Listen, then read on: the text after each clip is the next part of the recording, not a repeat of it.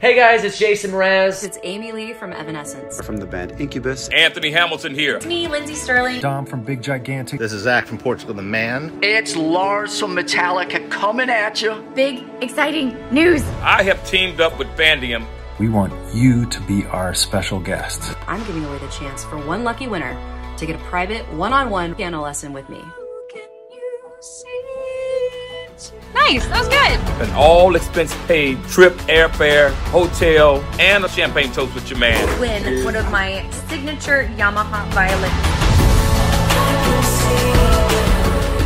Your donations will support Headcount, which uses the power of music to register voters. Goes towards the Upside Fund to help families who aren't trying to pay medical bills. Supporting workforce education, the fight against hunger. What it's all about. Join us. Join us. So go to Fandium.com and donate to win. Hey, Jody. I'm Alex Makarov. I'm the co-founder and CEO of Fandium. We are a online fundraising platform that works with musicians, bands, athletes, creators to inspire their fans to give back to nonprofits through the power of gamifying auctions and sweepstakes. Hello, Alex. Hello, Jody. So it's funny because this week was like a crazy busy week of podcast recordings. And so I feel like you are, I mean, actually, it's not, I feel like you're my first person in the United States. I have literally been in Ukraine, in Poland, in Nigeria, in Italy. And I'm like, I haven't interviewed anyone in the United States all week. This is weird. So, Right. Hi, I'm back in the United States. So Welcome back. I always tell people before we even talk about the business, we have to talk about the human being behind the business, where you came from, what you are all about. So where are you right now? And talk to us between, let's see, from childhood all the way to the time that you hit college. If there's something really good, I'm going to stop you. But I want to know, let's just start the story from there, from childhood all the way to college. Sure. And I think it's very topical to what's going on in the world. I was actually born in Ukraine. And I came here when I was 2 years old. I'm also officially a refugee. I have refugee status. So the last month or so has been an interesting time for me because I don't have family left in Ukraine anymore, but it's surreal to see my birthplace getting bombed. How about that? We'll start there. So like I said, I came here from the Ukraine. I've lived my entire life mostly in New York City and the surrounding area. We'll get into this a little later, but what I'm doing now sort of almost comes to this point of inflection now because we're about to launch a Ukraine refugee relief fundraising campaign. So my personal life, my background, my history is coming full circle around my company and my business. To go into my childhood, like I said, I grew up in New York City, had a pretty regular childhood as an immigrant family. I'm multilingual and, refugee aid societies were who helped me come to this country. Right? I could not have come to this country without an NGO, without a nonprofit, without a company that helped those disadvantaged. And so now that I've built Fandium, I almost feel like I'm giving back in a way that is both universal and also very personal. Okay, so wait, I'm gonna pause you because I want to unravel a few things. Sure. How old were you when you came to the United States? And why New York? I was almost 3 years old. Okay. Why New York? Well, I mean, if we want to get into the backstory, we actually emigrated We do, Alex. We do. We actually emigrated to Rome, Italy first. Okay. And lived there for 6 months before, like I said, this refugee society actually was helping Soviet refugees come to the States, and New York was where they were sending everyone. Okay. What do you remember yourself versus what you were told? Because there's a lot of, being 3 years old. Do you have siblings? I don't. You don't? Okay, so you're 3 years old and you're seeing, I mean, like you were watching all these children there with their teddy bears. You see all these images. How old are you? I'm turning 50 this year. I'm turning 53 next month. Look at that. Yay, we're the same age. Yep. And I'm first generation born from Haiti. So I was conceived in Haiti, born in America. I say that because my mom was 8.5 months pregnant when she came here. And so what do you recall? Because a lot of my memories I remember, but there are a lot of things. It's because my parents said the story so often. I feel like it's my memory, but it's actually not because I don't remember in true reality. So how much of that time do you remember, or how much of the stories have become now your memory? I remember zero because I came here when I was so young, but my quote unquote memories of my upbringing, or at least my my home country, are really coming through stories and photos. And I think that happens a lot. And what happens is eventually, like, you can't tell what's real, a real memory, or what was a memory that came through, you know, like I said, these stories. But, you know, the interesting thing, and I won't go too far into it. The interesting thing about being a immigrant from the Soviet Union is your memories are political, right? It's not so much, you know, a memory of my backyard with the sunflowers in the backyard. It's more like the memories are waiting in lines for bread. Yeah. And those aren't real memories. Those are memories that came from me through the stories that were told to me. Have you gone back prior to? Have you, like, how many times have you gone to the Ukraine? And this is the sad part. I have not been back. I've always wanted to go back. And since this war started, it's actually become really obvious to me that I may never go back. I may never be able to go back. Yeah. That's like me with Haiti, where people ask me all the time, like, so I have gone to Haiti. I was there in 2019 for my uncle's funeral. And it's in certain areas, it's so beautiful. It's literally like it's the Caribbean. I mean, it's lush, it's beautiful, but it's not safe. I mean, if you're Americanized, any Haitian that's Americanized or Europeanized or Canadianized, you're prime picking for a kidnapping. Yeah. And I'm too busy to get kidnapped. And I would be a lot of work to anybody that, if you kidnap me, I'm just going to tell you right now, I'm a lot of work. So you don't want me. Yeah. But it's heartbreaking because you know you have a homeland that you really want to go to. You want to help grow, and it's just not possible to go. So I understand in a different way about not being able to go to the place that you're that you're actually from, which breaks my heart. Are your parents still with us? My mother is not. I came to this country with just my mother. Okay. So, and she's no longer with us. So we'll leave it at that. Okay. Do you have any friends or family that have been that are your connections? Like, so your mom, you came here with your mom, but were you able to connect with friends and families of the past? And do you still have those relationships with them now in regard to who you are? Wow, we're really getting deep here. Dude, we are here for an hour plus. Did you think this was going to be easy? Come on, this is a real conversation. Yeah. No, I'm totally up for it. That's a great question. So I grew up in an immigrant community, and I ended up marrying an American girl, and all my friends were American. Very few of my friends were fellow immigrants. Mm-hmm. So I only didn't really appreciate being an immigrant or of Russian and Ukrainian descent until college time. And by then I had lost track or lost touch with any of my immigrant friends or community. What happened in college where you all of a sudden had hey, by the way, this is who I am? Yeah, I think was it just as I grew older, I realized that there is a value to being an immigrant, or there is, perhaps it was an epiphany. I don't know what it was, but the pride came back.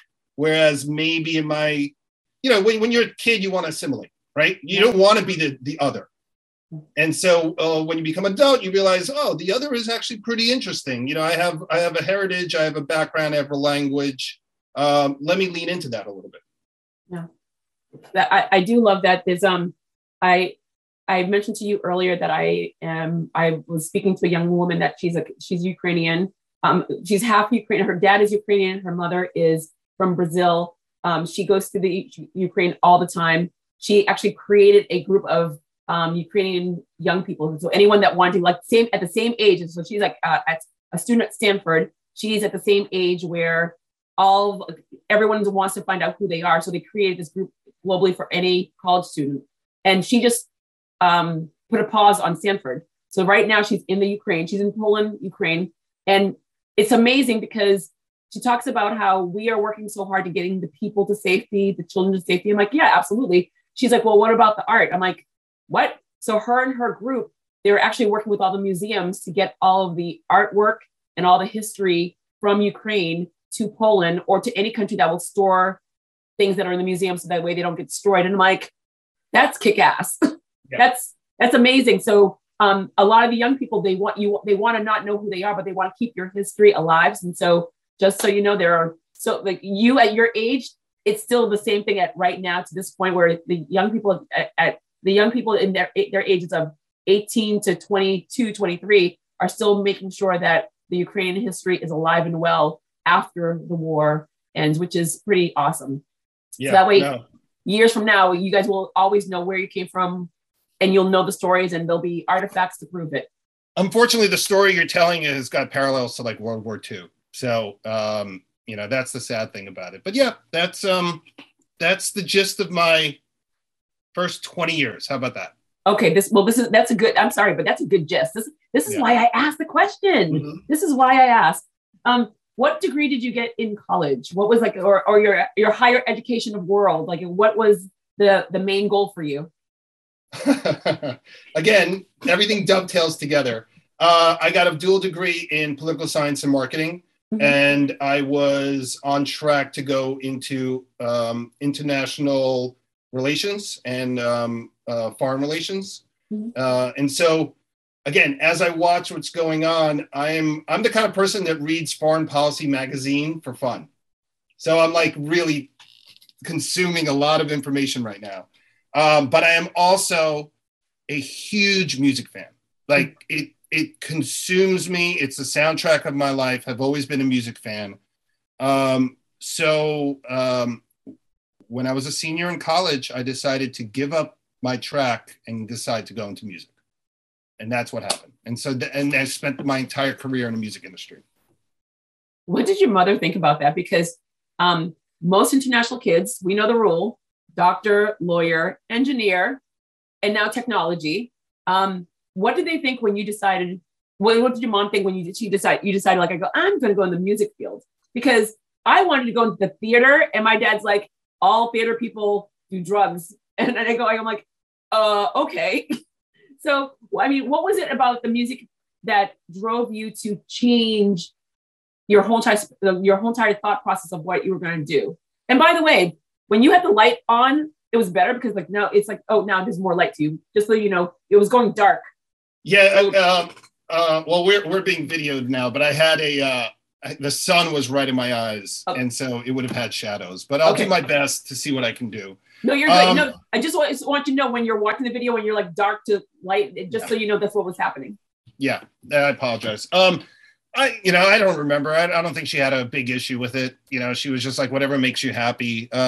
Obviously, any parent wants their kid to become a doctor or a lawyer, and I wasn't going in that direction anyway. So she's like, politics, music, what's the difference?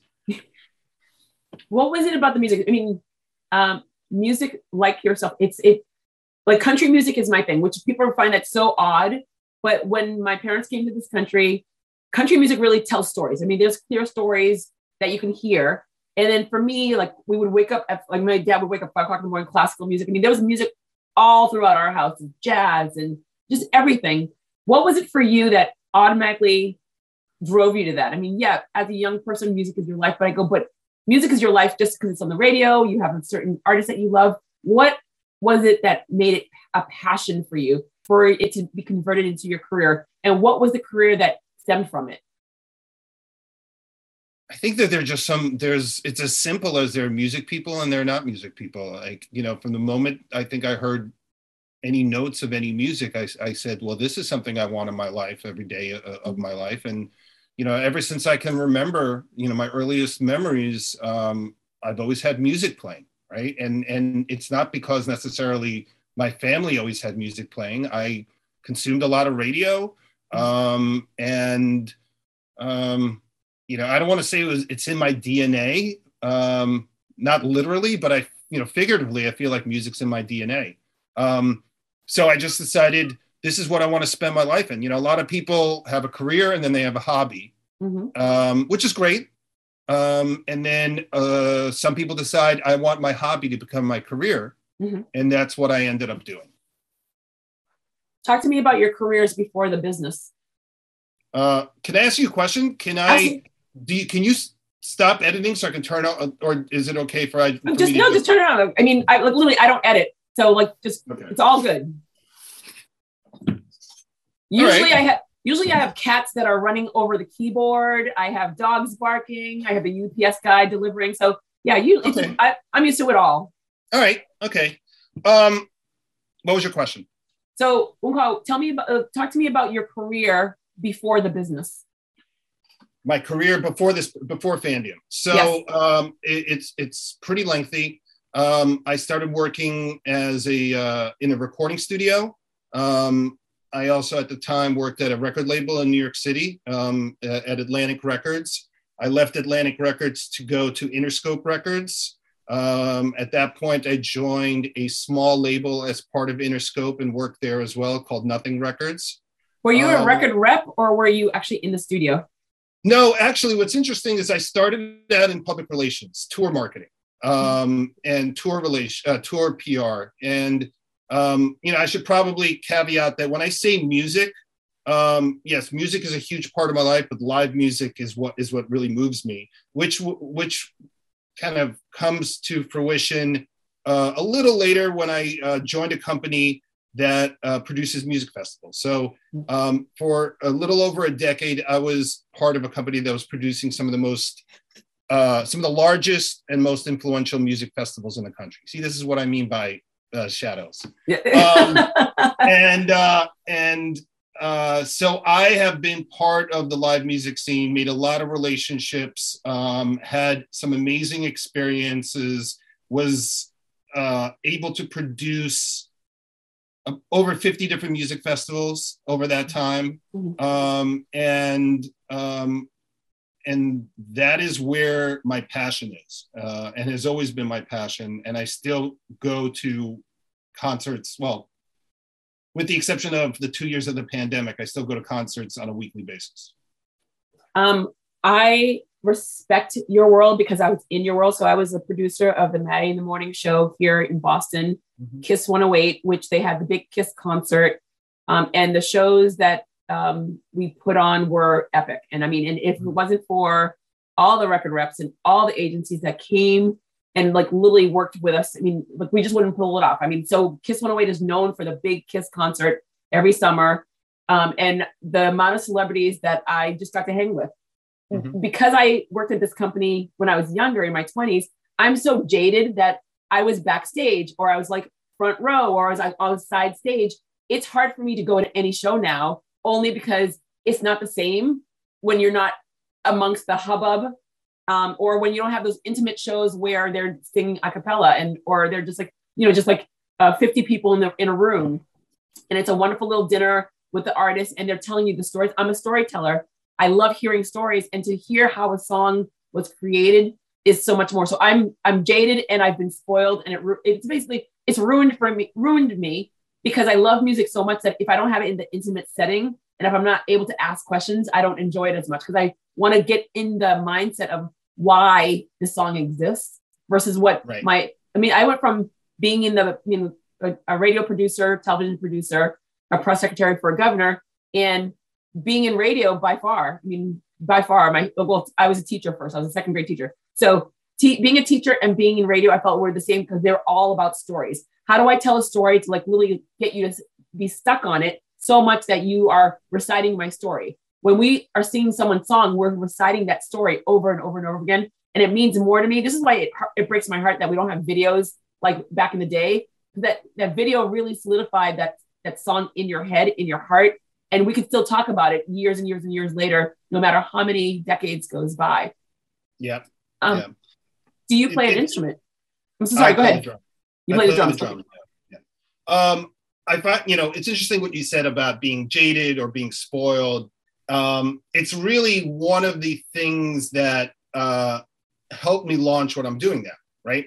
So to your point, I've been backstage so many times. I've seen shows from the side of stage, from that perspective, from the artist perspective. I've met artists. I've had all access passes, basically every show I've ever done. Yeah. Again, it is a little difficult to go back into the general admission of a show, and I don't typically do it. The nice thing is I do have the ability to call a friend and say, hey, do you have an extra pass or two? But, I try not to overdo that. The reason why I bring it up is when my partners and I launched Fandium, which is what we're doing now. My partners also are former festival people. So we all come from that perspective of been there, done that, and had the most amazing experience. Mm-hmm. But the average fan doesn't really get that access, right? Yeah. The average fan is just happy that they get a seat at a show sometimes. Yeah. And so what we're doing, and we can get into Fandium a little bit more. Yeah, absolutely. We're taking that perspective of these once in a lifetime experiences that are not offered to the typical person, mm-hmm. and trying to offer that to them. And by doing that, you're also fundraising and donating to a nonprofit. So everyone is happy in the end. Well, let's dive into this. So walk us through how Fandium works. So we're a digital platform in mm-hmm. which we run sweepstakes, auctions, other kind of gamified type of contests in partnership and with artists and with festivals and with venues. So we're not a broker. Because of our backgrounds and our relationships, we have the ability to actually call up a manager for an artist and say, listen, what is the nonprofit that you guys support? What cause do you support? What are you passionate about, right? Mm-hmm. And let's engage your fan base and let's inspire your fan base to donate to that nonprofit. And in return, let's come up with this kick-ass prize, right? To my point before, of something that is not really available to the average fan. And let's give that away as a reward, as an incentive, whatever it is you want to do. So I'll give you an example.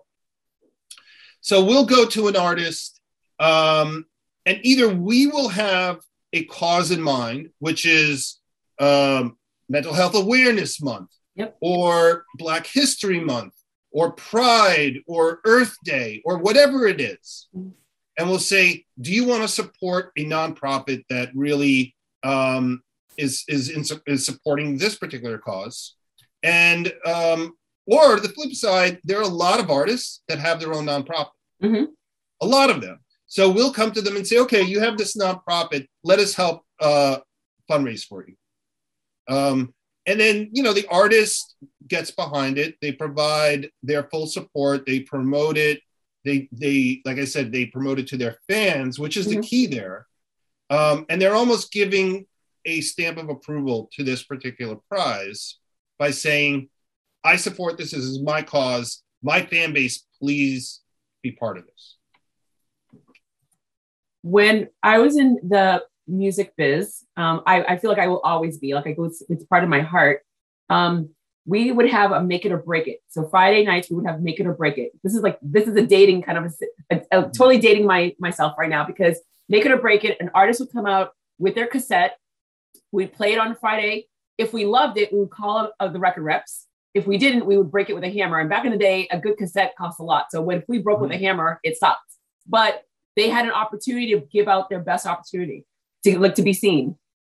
So many artists today are frustrated because, we have great talents. We're seeing them on YouTube. We're seeing them on the old, like MySpace still exists though. Like they're finding their ways to be on different platforms, because if you are a Paul McCartney, if you're Paul McCartney, if you are like I don't know, like a big artist, you're going to get a show, you're going to get a lot of play, you're going to get a lot of visibility. The newer artists are not getting the same kind of visibility, because back in the day when if they didn't go to their local radio programs, they would go onto a teeny bopper show. So on the WB back in the day, and now CW, they would end up on a teeny bopper show. Thus, they would build their following. Mm-hmm. How do you work with up and comings? Because during the pandemic, we clearly saw so many up and comings. Or you're like seeing the up and comings on these, the singing shows. How are you finding them, and how are you working with them, or do you even work with them? Honestly, at this point, we don't work with too many up and comings. When we built what we built with Fandium, we almost made a promise to all the nonprofits that we support that we're going to fundraise and make an impact, right? And that means trying to work with artists big enough to drive, a decent amount of donations to their cause. It's, we're asking the nonprofit to support it. We're asking the artists to support it. We want to make sure that in the end, we're making a difference. Okay. The thing about working with smaller artists is smaller artists don't have the larger following. And the secret sauce here is with our marketing and with our advertising in combination with that fan base that the artist already has, we're going to be driving donations. If the fan base isn't there, right, it becomes more difficult. And in the end, we're not really making an impact that much. Now, that being said, we are going to expand into open source, meaning that we will let artists build their own campaigns and we'll run the back end of it, know? And that's something that we're going to do this year. We're going to launch it this year. But right now, if you look at our roster, we've worked with some of the biggest artists in the world. We've worked with Imagine Dragons and Metallica and Pearl Jam and Eric Church and Martina McBride and Kesha. And, you name it, there's a whole bunch of artists that we work with. And eventually we'll get to that open source ability to let any artist or any athlete or any cause utilize our platform. March 2020, the buzz is happening. Well, the buzz starts in February 2020. And then all of a sudden, now the world is being shut down. The world is shut down. Like it's like literally has never happened before. Even 100 years ago, when there was that last pandemic, the world didn't shut down. So you are dependent on these shows. You're dependent on, like, charities around the world have suffered dramatically because you're dependent on people coming to your event to be part of something to make change. Whether it's a running race, whether it's a concert, whether it's a big dinner, it's a game changer that the world is shut down. What did that do for you and what you're trying to accomplish? Because we've never seen it. It happened. A lot of musicians, not only the person that's performing, but the entire team around these groups are now suffering. What did that do for you, your company, your ideas, and also just the future of where your company is right now? Well, you're touching upon the origin story, where we started.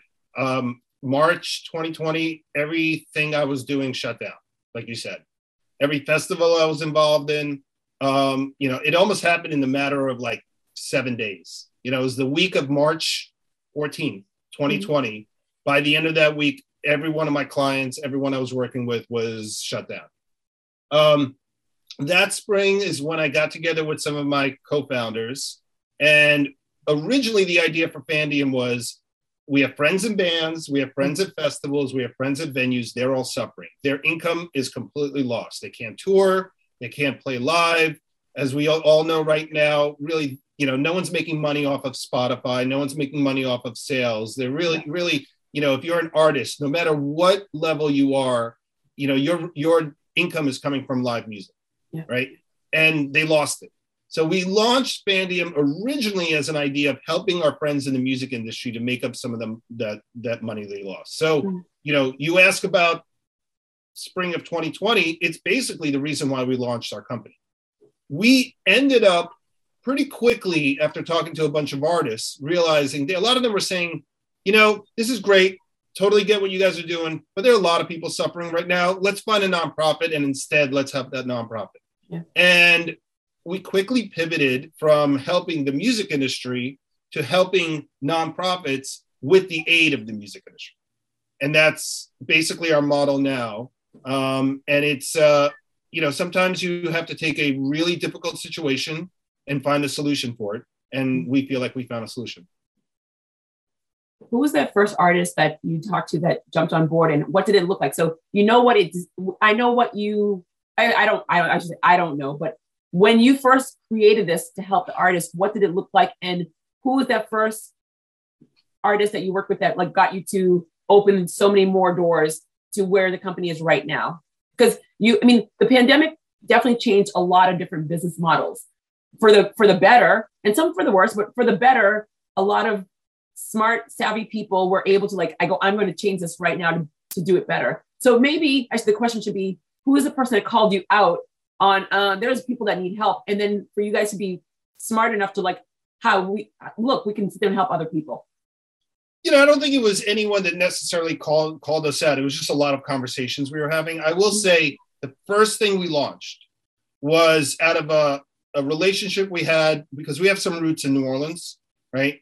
And there's a venue in New Orleans called Tipitina's, which is an iconic, internationally renowned venue that is part of the fabric of the city, at least in the and music's part of the fabric. So it all makes sense. Tipitina's, because of the pandemic, was about to shut down for good. Yeah. Period. They were going to lose their building. They were going to lose the venue.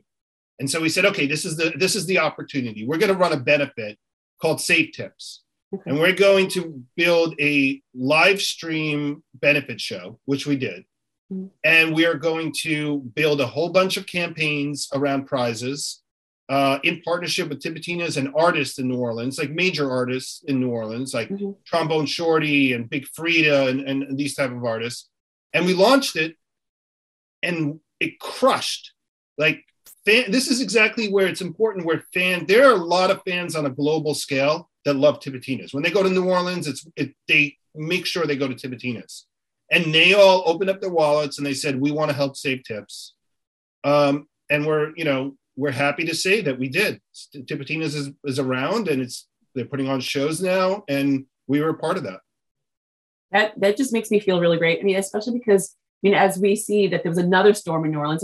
New Orleans is continually just hit over and over. I don't know who did what. I don't know what the universe is saying. I don't know who made a deal with the devil. I don't know what the hell's happening there, but it gets hit over and over and over again. But yet people still come, and it will always survive. So I'm always happy. There's a pro and con of New Orleans, but I went to University of Houston for a short bit, and I have spent many, many, many of dollars and many, many, many of hours and days in New Orleans. And every single time I go, and it feels like it's a home. Being Haitian, it's like the Creole feel, the island feel. There's something about it that just draws you in, which is amazing. And I love the fact that you found a way to keep something alive. With a high cost of tickets overall, there are concepts, and I think again, there's a part of me that's jaded. I cannot justify paying a certain amount of money for a concert, even when I was younger. The costs are so high.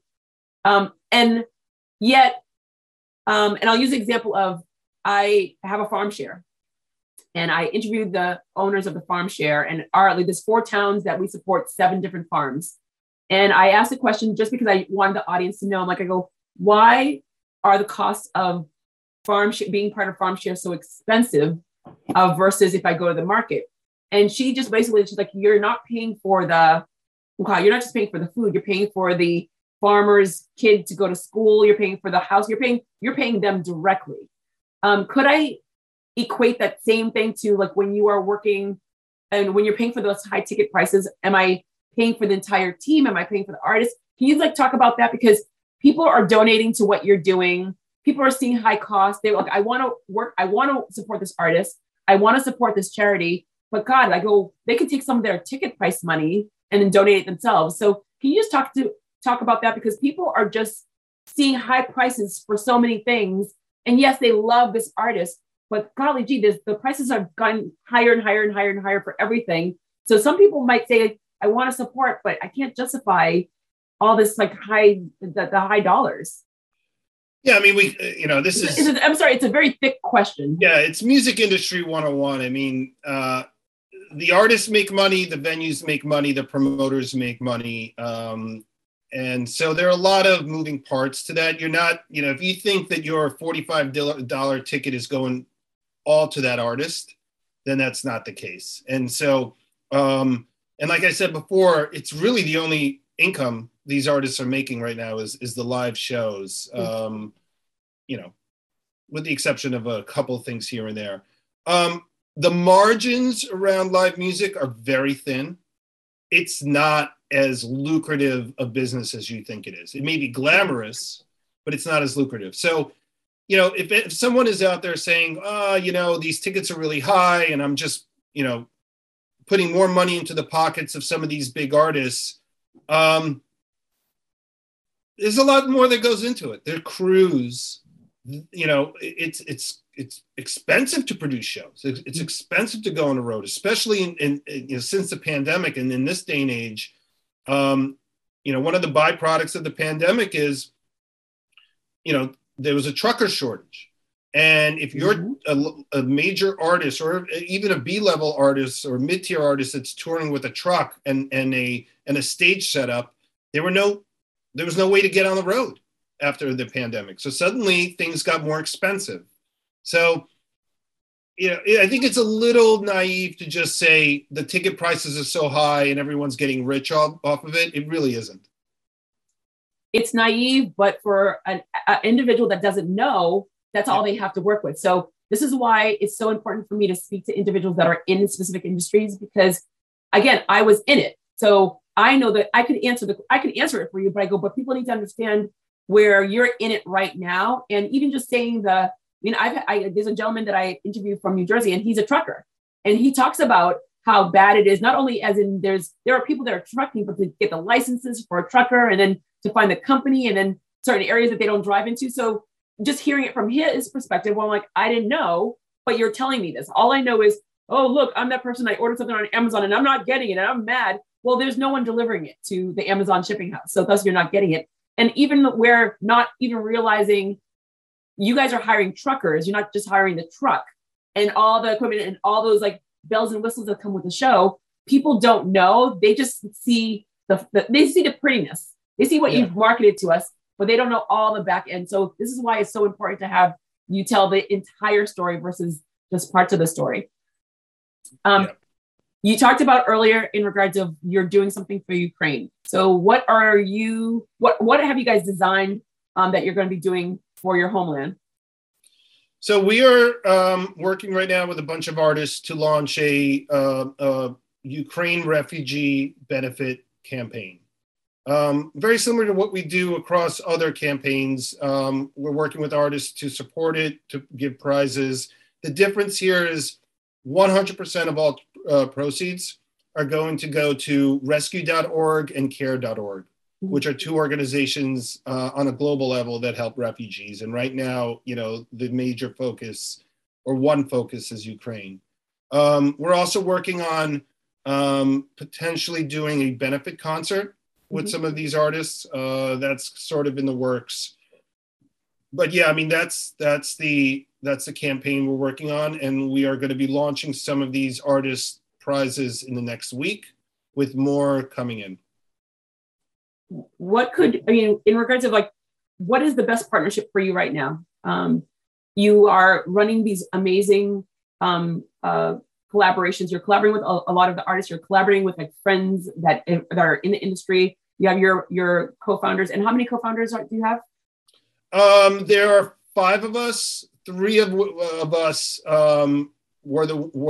we have our backgrounds in the festival space, pretty high level stuff. So, we build a really strong team. So the other 2?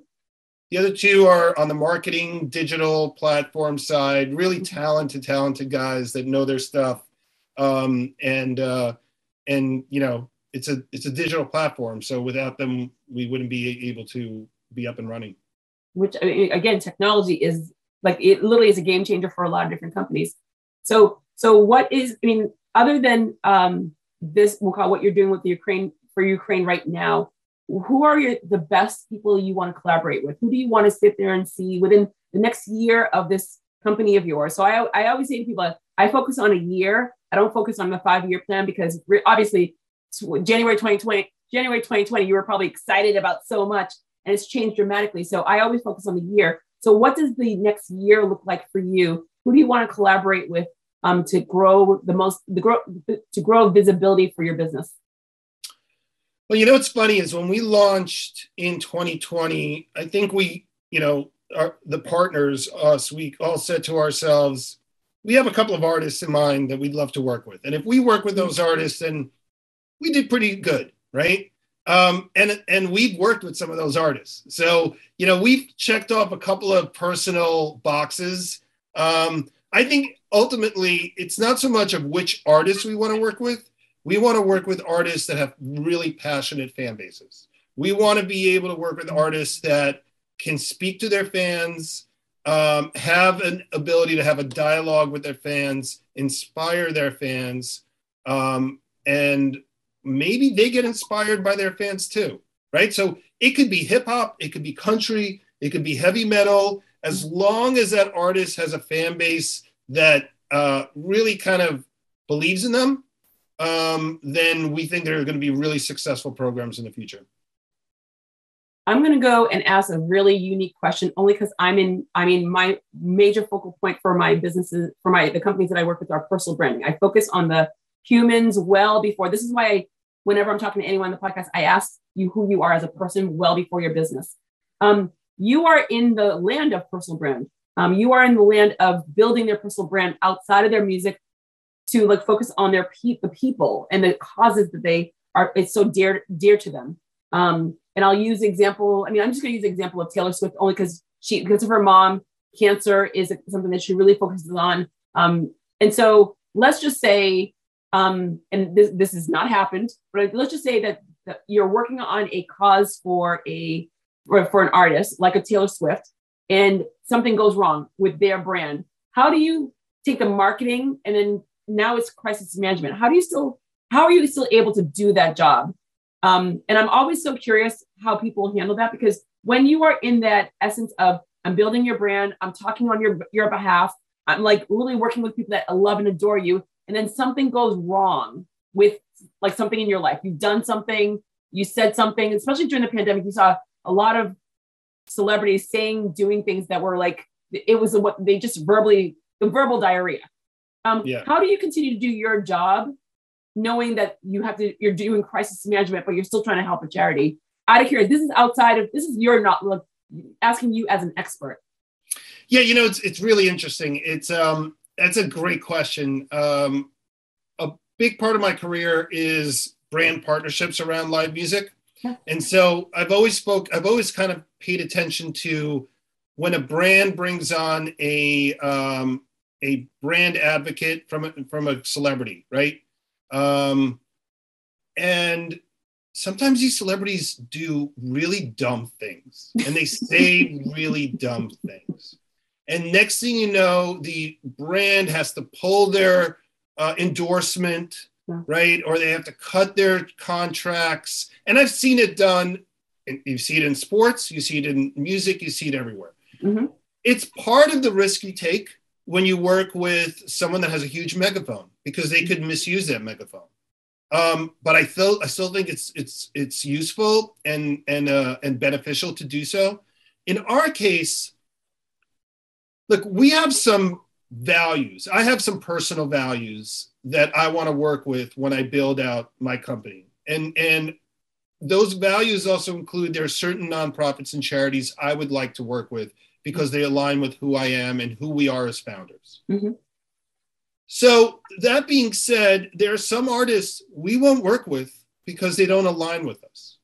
And then there are some artists that use nonprofits as a rehabilitation tool, right? Mm-hmm. And then some of them are huge, but they need to rehabilitate their images. Mm-hmm. I don't know if that's necessarily, we want to be part of that. Without naming names, I mean, there's one artist out there that had a festival blow up in their, in front of everyone. And I was gonna say we know who that is. Yeah, and he started his own nonprofit, or I think he started his own nonprofit. I don't know if we would work with him. It's pretty serious stuff.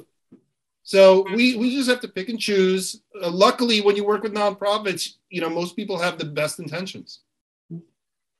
I love how you said that, because as founders to businesses, sometimes at the beginning, when you start your business, people are just thinking about, like, we need to grow, we need to make money.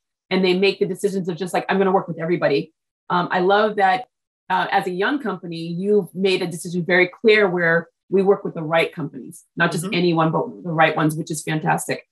A lot of people that are going to be listening to you are either thinking about leaving these big corporate jobs that they've been in this industry for quite some time, and they're like deciding that maybe it's time for me to do something. We've watched in the past 8 months, in the past year, how over 20 million people have walked away from high paying jobs. Like, they didn't get furloughed, they didn't get fired. They were being paid six figures. They weren't the Dunkin' Donuts or the Starbucks employees. They were making good money, and they're like, I'm walking away from this. The pandemic pause made them think differently about how they want to leave their personal legacy behind. What advice would you give to anyone that's listening that is on the edge of diving in to do their own thing? And what were the highs and lows for you when you guys first started? Well, it's not an easy thing to give advice on, because just leaving your job or leaving your career, I mean, it's scary. You're taking a massive risk. Not everyone has the ability or the money in the bank to do that. I think there's a certain level of enjoyment in starting your own company and being your own boss. And more importantly, if there's a passion or a purpose that you have, then do it, right? But it's not easy. So I'm not the right person to tell people quit your job and start your own company. But if you think that this is what you want to do, and you think you can do it, and you have the wherewithal, and you have the passion, and you have maybe a little bit of support from family or friends, go for it. I mean, the Great Resignation is real. I think a lot of people learned a lot of things in the last 2 years, including myself. I hope more people learned a lot in the last 2 years about just the way they want to live their lives and what their priorities are. And that's professionally and personally. And from a professional side, maybe, commuting into your office 5 days a week, twice a day, isn't what you want to do anymore. Maybe you want to build an office in your home and just start something. And so do it. What were the highs and what were the lows for you when you guys first started? I'm very happy to say we've had more highs than lows. Awesome. And again, I think it's a product of the fact that we had a lot of relationships when we first started out, and we were able to call people we knew in the industry and say, hey, we have this great idea. Does your artist want to be part of this? I mean, the lows are you're building a brand from scratch. No one knows who you are. You have to build it without a single social media follower and a single email in your database. And there are days when you're like, wow, we're not really getting the traction we thought we were going to get. And then a week later, you have this huge successful campaign. I'm like, yeah, we are. So far, so good. The lows are basically like, let's just put it this way. I'm gonna use an example that I've been telling people on my team, and also, I don't know if you're a sports fan. Oh, I probably shouldn't even go here, but no, it's funny. I love sports. I don't I'm not dedicated to one sport, but I love watching sports. I mean, I could have sports on all day, every day, but I'm not dedicated to one sport because I travel around the world and I love going to soccer games overseas. And you're like, it is like so crazy when you go to a soccer game, but then you can go to a lacrosse game and same thing. So I love all sports because of the community that's around sports. Right. Well, I'm going to use an analogy that I use quite a bit. I'm a huge baseball fan. Just love the sport. And in baseball, you have hot streaks and you have slumps. You know, no one is consistent throughout the entire season. Yep. You know, you can go a week where you're just crushing every ball, and then a week where you can't hit a watermelon. It's a long ass season too. So like you can't be perfect for the entire baseball season. Right. So the saying goes, you're never as good as your hot streak and you're never as bad as your slump. Eventually you'll even out, right? So don't get too high when you have that week-long hot streak because you're really never that good. And never get too low when you have that slump where you can't seem to get anything right because you're never really that bad.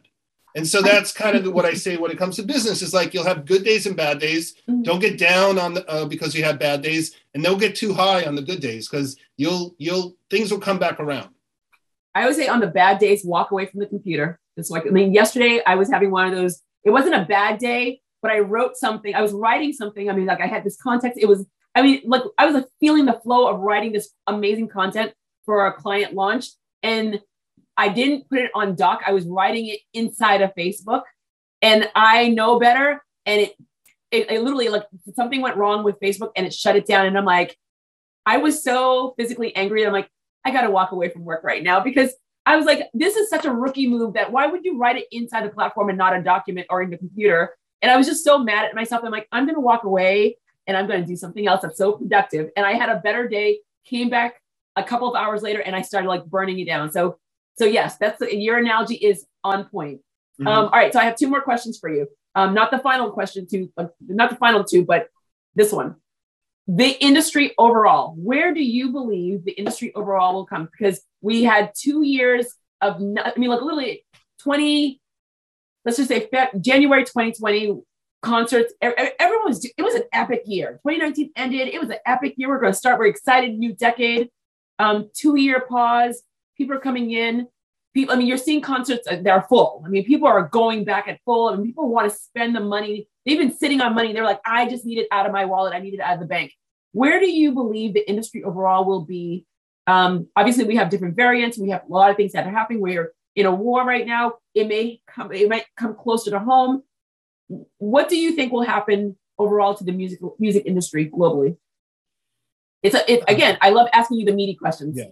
I mean, look, the music industry it's a lot of moving pieces. So it's hard to just say the music industry in general.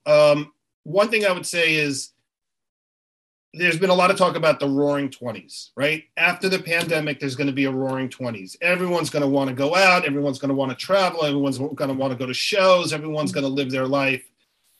We're not quite seeing it yet. I mean, things are slowly getting back to normal. But, to be honest, shows are not selling as well right now as you thought they would. Like they're selling fine, but we haven't jumped back into it headfirst yet. Okay.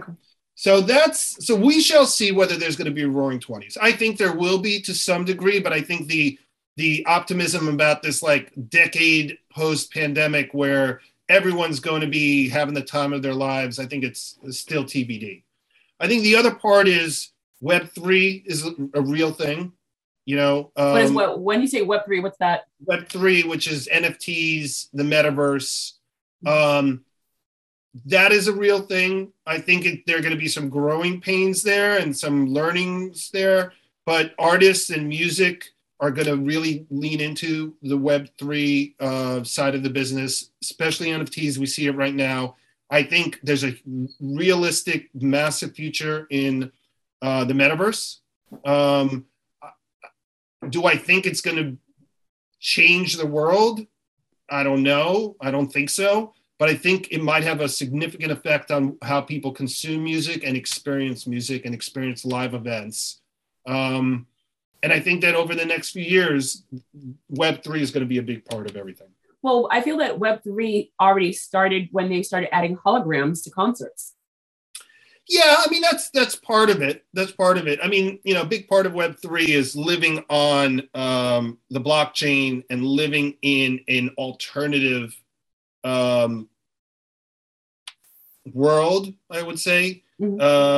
No longer just completely physical. The holograms thing was really interesting. The problem is they're super expensive, you know? So, you know, there was a Tupac one and there were a couple of other ones, but you know, you can't really do it for every artist.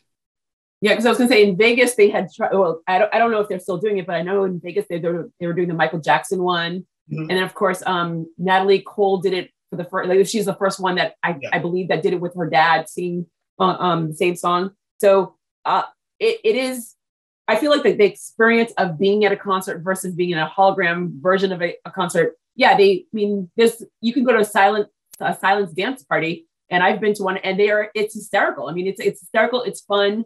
You're jamming to its music, and yet the room is completely silent, other than people's feet going. So it's definitely here already in a smaller version, and it'll definitely blow up. But it'll be very interesting to see how that plays out. I believe that you are I mean, again, as a music lover, you're in an amazing time. It's an amazing time to be you, to be where you are, for every day that we wake up, there's always a disaster somewhere. And you are part of it because you get to be the passion of the music, but also be able to help the world. God, you are in a phenomenal place. Absolutely phenomenal place. Yeah, unfortunately, there's a lot of help that needs to be done. So if we can just help a little bit and have some sort of impact, then I feel like, you know, it's worth waking up in the morning and feeling good about what you do. Just to touch base one more time, do you help artists, if they don't have a organization, will you help them build it? We don't help them build it. If they do not have an organization and they don't know who they want to support, we'll help them find that organization. You know, I mean, it's what cause do you support, and we'll work with the organization. We work with artists and the organization, so we'll connect them if we need to. Beautiful. Oh my God, Alex, you're amazing. I mean, you're cool. You're amazing. How did you survive the pandemic personally? Because professionally, you were busy because you were like in this, and you had your team. But personally, how did you survive this? I don't know. I don't know if I've survived it yet. You know, I just worked. I worked. You know, I found an opportunity to really focus on the work. Dude, you're married though. You're married and you're at home. I'm married. I got kids. You know, we did everything that we were supposed to do. We were smart about it. We were safe about it. And we got through it. And now, you know, we're looking forward to the post-pandemic world. I don't know if we're quite out of the woods yet, but I feel really optimistic about things. You know, other things, you know, war across the world, these other things we can't control. But all we could do is control our little family and the people around us. How many kids do you have? I got 2 kids. You have 2 kids, girls, boys? Girl and a boy. Nice. Look at that. The American dream. Boom. Well done, my friend. Well done. 2 dogs too. But no white picket fence. You're in New York. It's okay. It's totally fine. It's like, it's hard to get that white picket fence in New York. Yeah. One of my MBA classmates, he's Ukrainian, and he has 2 boys. And I asked him, like, how do you talk to your kids about this? He goes, I don't know how to, because they hear us on the phone. They hear us checking on everyone all the time. They hear us checking on their grandparents, but they're quiet. So we think that they're fine. So how do you talk to your kids about this?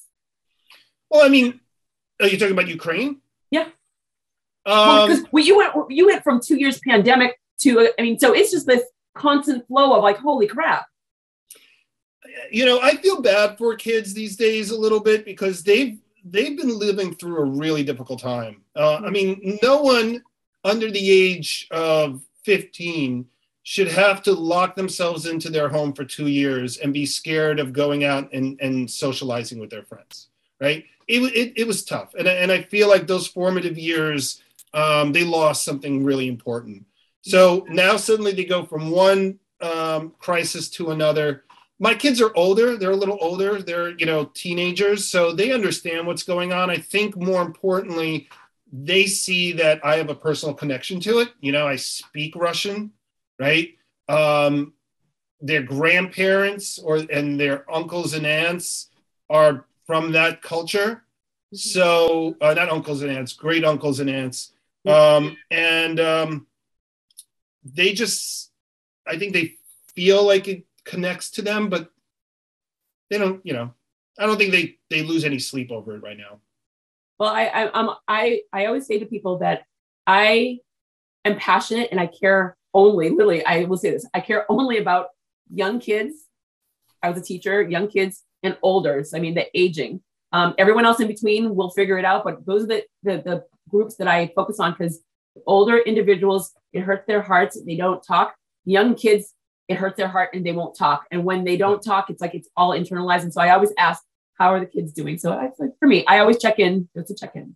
All right. So I've taken more than enough of your time. I appreciate it in so much. I mean, you're doing so much that is good. I love that there's a connection of what I get what you do. I understand it wholeheartedly because I was in that world. I think it's a blessing for me because marketing and branding is what I do, but I've been lucky to do it in education, in the media, whether in radio, TV, and in government. So I'm able to have a conversation with a lot of people, and I'm first generation and I travel around the world. So I'm happy that I have this crazy background, but I'm able to connect with so many people on what they do. And I'm so thankful for you. I'm thankful because I don't work with PR people ever. I don't ever work with PR people, but your awesome PR person approached me and said, I have a really great person. And I always, whenever I hear that, I'm like, she sent me all this stuff. I'm like, I don't read stuff before. I don't read anything about people I interview. She's like, why? I go, because I'm a human and I can actually talk. I know how to talk. So I don't ever read anything about you until afterwards. That way I could just promote you. But she did good. I'm going to give her a round of applause. She did good because you were legit. I'll give her a round of applause too. Look, I'm a talker. I love having conversations. I'm a people person too. So any opportunity to just talk about anything. I can talk about business. I can talk about politics. I can talk about music. I can talk about, I'm not part of a farm collective, so I don't have much to say about that. But I'm happy to talk about anything. So I really enjoyed this. Thank you. No, and for me, I'm old school radio where we gave you an opportunity to talk. We didn't give you sound bites. And so for me, it was extremely important where I want you to talk. And at the beginning, you're like, oh, we're going down this road. I'm like, dude, we got time. We are going down the road. So I'm so happy that you were able to talk and tell your story. And so as we end, the way that I end for everyone is I ask the same question. No matter how many times I bring you on, I will always ask you the same way. I ask you if you have a personal ask and a professional ask. What would be your personal ask and what would be your professional ask? We ask about our businesses all the time, but we don't ask for ourselves. So that's why I give you 2 opportunities.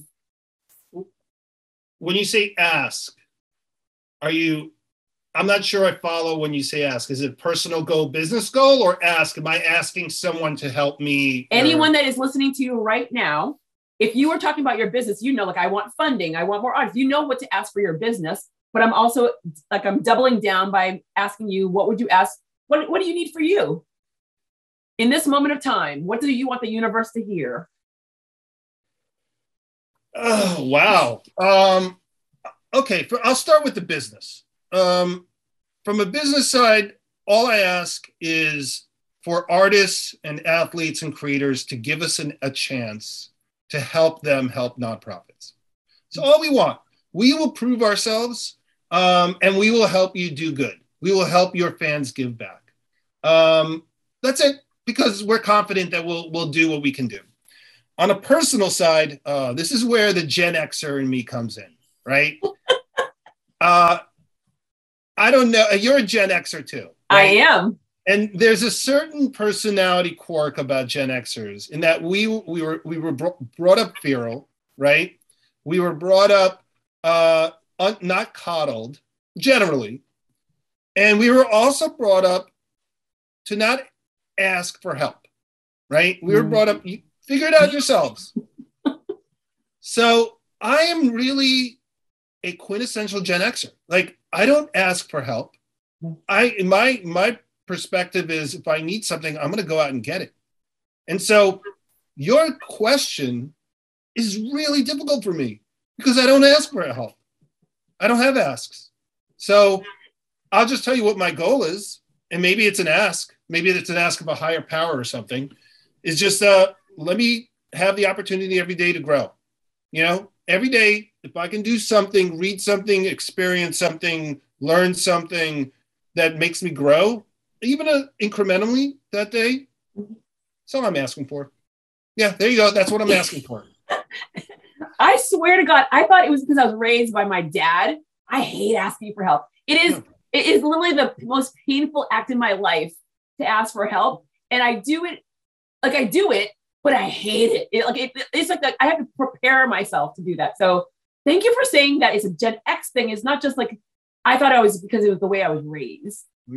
No, I think everyone's raised differently, and it probably is how you were raised, but maybe it's how I was raised. But no one I know asks for help. Everyone I know figures it out first. Yeah. Honestly, at least in my age group. Oh my God, like you just gave me a moment of like the aha moment, like, wow. Like I didn't really pay attention to the generations, but you're right, because I think about all my friends in my zone, the Gen X, we just get it. We do get it done. And I really look at people like, I go, no, honestly, stop bitching and moaning. Just get it done. My interns are like so horrified by me. They're like, they'll come to me. I'm like, I go, that's lovely. You need to get this done. And they're like, I go, well, can you help me? I'm like, oh, no. I need you to come up with me with some options. And I could sit there and like guide you from there. But if you're walking to me with no options whatsoever, I'm giving you no time. Yeah.